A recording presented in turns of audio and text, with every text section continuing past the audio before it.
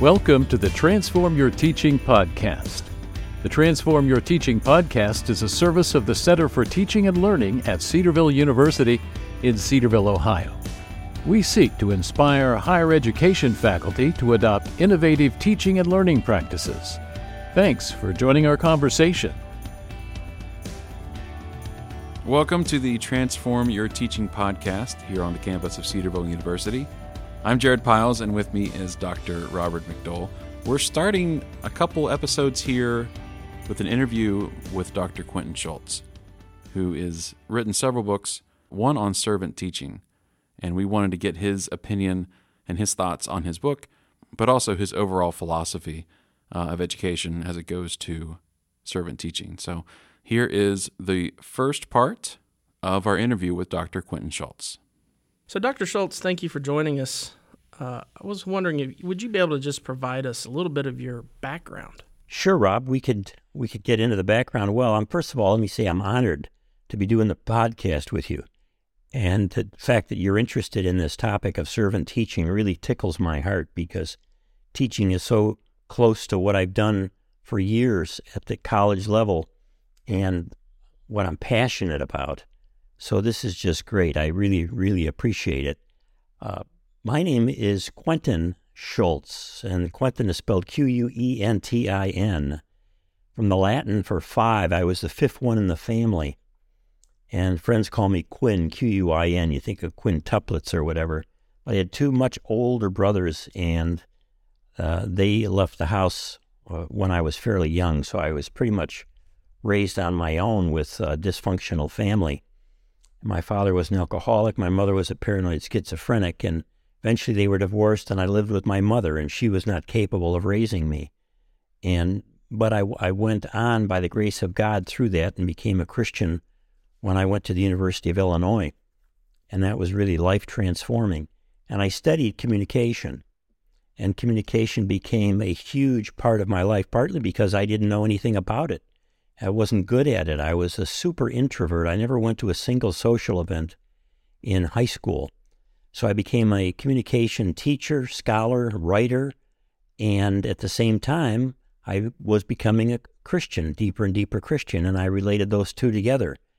And that kind of led me to a strong interest when I became a teacher of looking at teaching itself as communication, and how do you really do that well? So let me ask you a follow-up to that. Do you think, and this kind of leads us into our next question about your motivation for writing a book about servant teaching, do you think your background informed your teaching practice, specifically with servant teaching? Yes, my background in a strange way was and continues to be a real blessing as a teacher. And oddly enough, when you grow up in the kind of background that I did, you tend to empathize with other people who have struggles or have difficulties. At least that's true in my life. And so I tended to become a pretty empathetic teacher. And even at the college level, recognizing all the time myself that students have a background, they have a life. They have a life outside of their life as a student. And the more that I understand that, know about it, and can serve them within that context, the better I will be as a teacher. But I will also say that I think my background in communication was probably the best thing I could have studied to become a teacher, because teaching is so much involved in communication and in listening to students, in listening to yourself as a Christian, listening to God through the whole process, and then being clear, being forthright, being transparent when it's appropriate. I mean, there are all kinds of ways that communication is really, really helpful for teaching. It seems like you have a really well-defined philosophy of your own teaching, and you've tied in communication with that. What would you say to the teacher or the faculty member who doesn't come from that background? What kind of advice would you give them? Well, the first thing I would have to say is that we all, almost all of us as professors in higher education, did not receive much real training on how to teach. We may have done some graduate teaching, We have role models from professors, but often those role models are not the best because they're not particularly good communicators themselves and good teachers themselves. Not because they don't care, but they too have not been trained. So I think the first thing I would say is that for all of us, we should take a look at ourselves and how well we're really doing. My guess is that we are operating at about 60%, that's 60% capacity in our teaching. And there is so much more that we can do. A lot of it very simple communication and teaching practices that will greatly enhance our teaching, greatly increase student learning. So things can happen, and no matter how old we are or how long we've been teaching, by changing some habits and looking at what I call servant teaching, we can make a huge difference. So you mentioned habits. What do you think is the most common habit or a barrier that gets in the way of a higher education, a Christian higher education, or higher education in general, faculty member? What's a big barrier that you see for servant teaching? Yeah, one barrier is that much teaching is not really student-focused. I could give you a lot of examples of this, but let's take a few. How do we select our textbook? Do students have any input in that? Do the students like the text? Do we even ask them if they like it?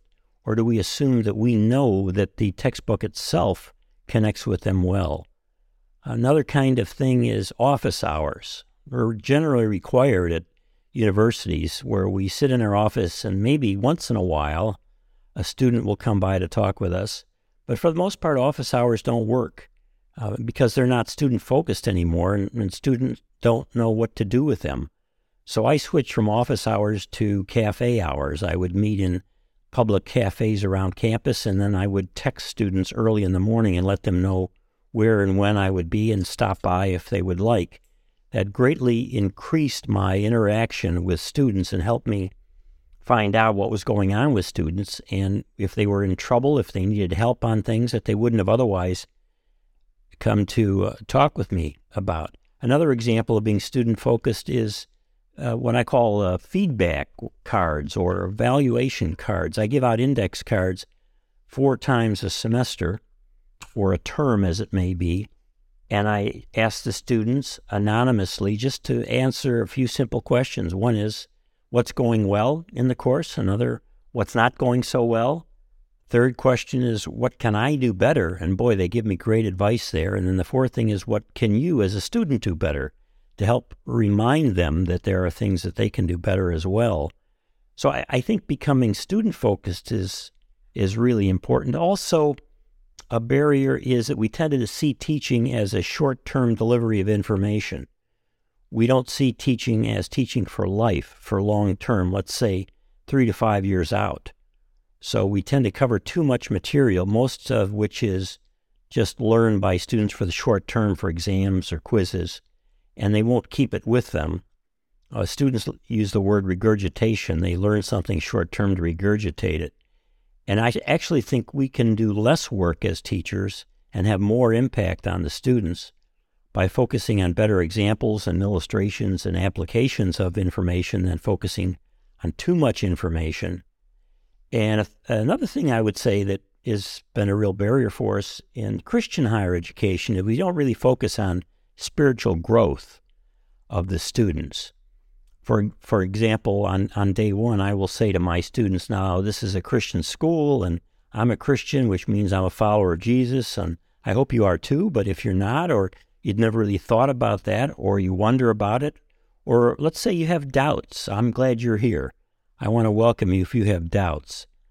And then I talk about the writer of the book of Hebrews who, going through all these great people of faith, refers to Abraham and says, Abraham went forward in faith even though he didn't know where he was going. And I say to my students, I don't know where I'm going sometimes following Jesus, but I'm staying on the path. And so let's do that together. So there are a lot of ways, but I do think that these barriers are common things where there are certain assumptions. And so we don't act like servant teachers. One thing I should tell you about is that I had an experience decades ago where a student took the notes and the textbook for the course, and I had written the textbook. And at the end of a final exam, when the students would turn in their material and leave, the student came up, gave me the exam, and then walked toward the door and took my book and his notes and threw them very loudly in the trash can. And it startled everyone who looked up, and people chuckled and all. But I thought to myself at that point, what would it take for me to get that student to want to keep the notes for the course for the rest of the life, for the rest of his life? And that became my goal to move toward. Now, that's a high goal. It's an impossible goal, but that's what led me to servant teaching. So, Dr. Schultze, as a follow-up, one of the things that I think those with PhDs or those who have gone through a terminal degree of some sort, one of the things that you're always told is you're the smartest person in the room, so to speak. You're the master of this content. How would you advise faculty to deal with that feeling or that weight, as well as balancing that with a student-centered approach, and the gaps that can occur when you have those times when you don't feel like the smartest person in the room? Well, learning is a lifelong process for us as teachers and also for the students.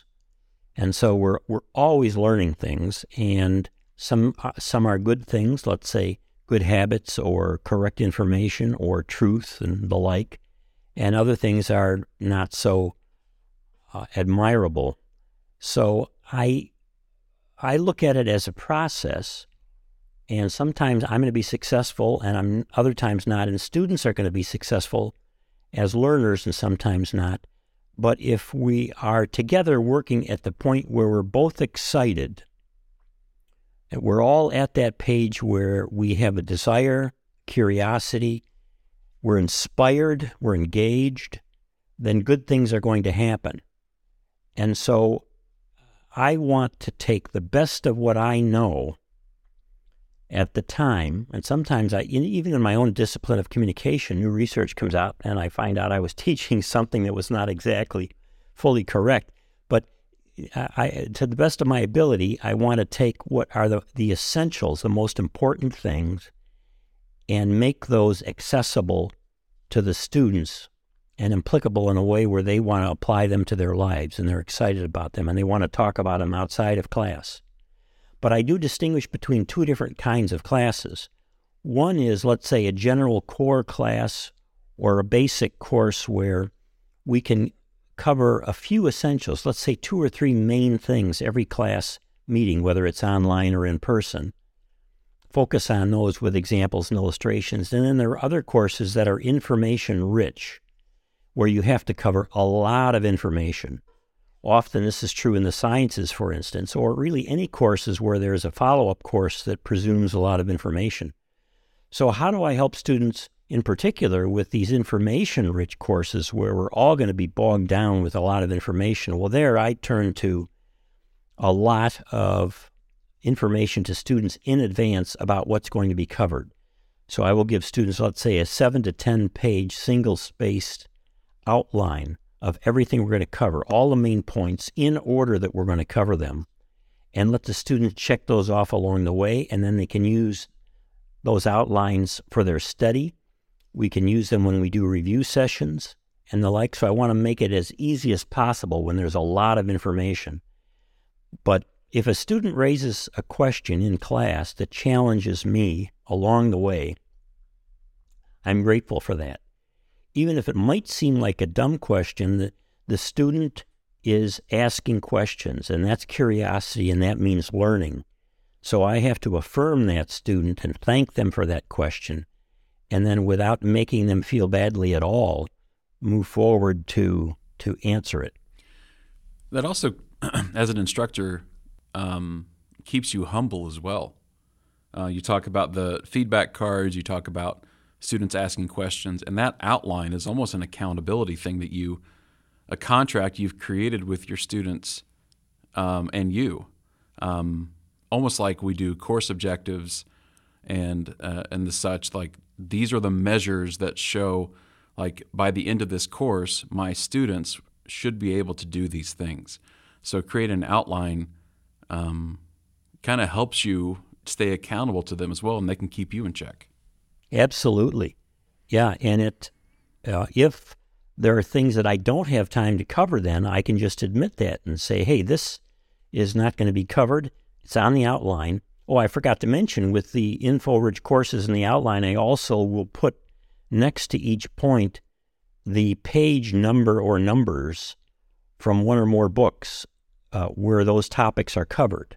So when students use this contract-like outline, they also have the backup of the other material to look at as well.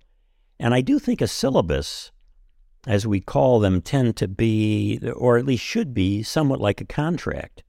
But we don't write a syllabus in a way that's inspiring and interesting to students. Most syllabi are pretty dry, and the students don't even necessarily want to read them.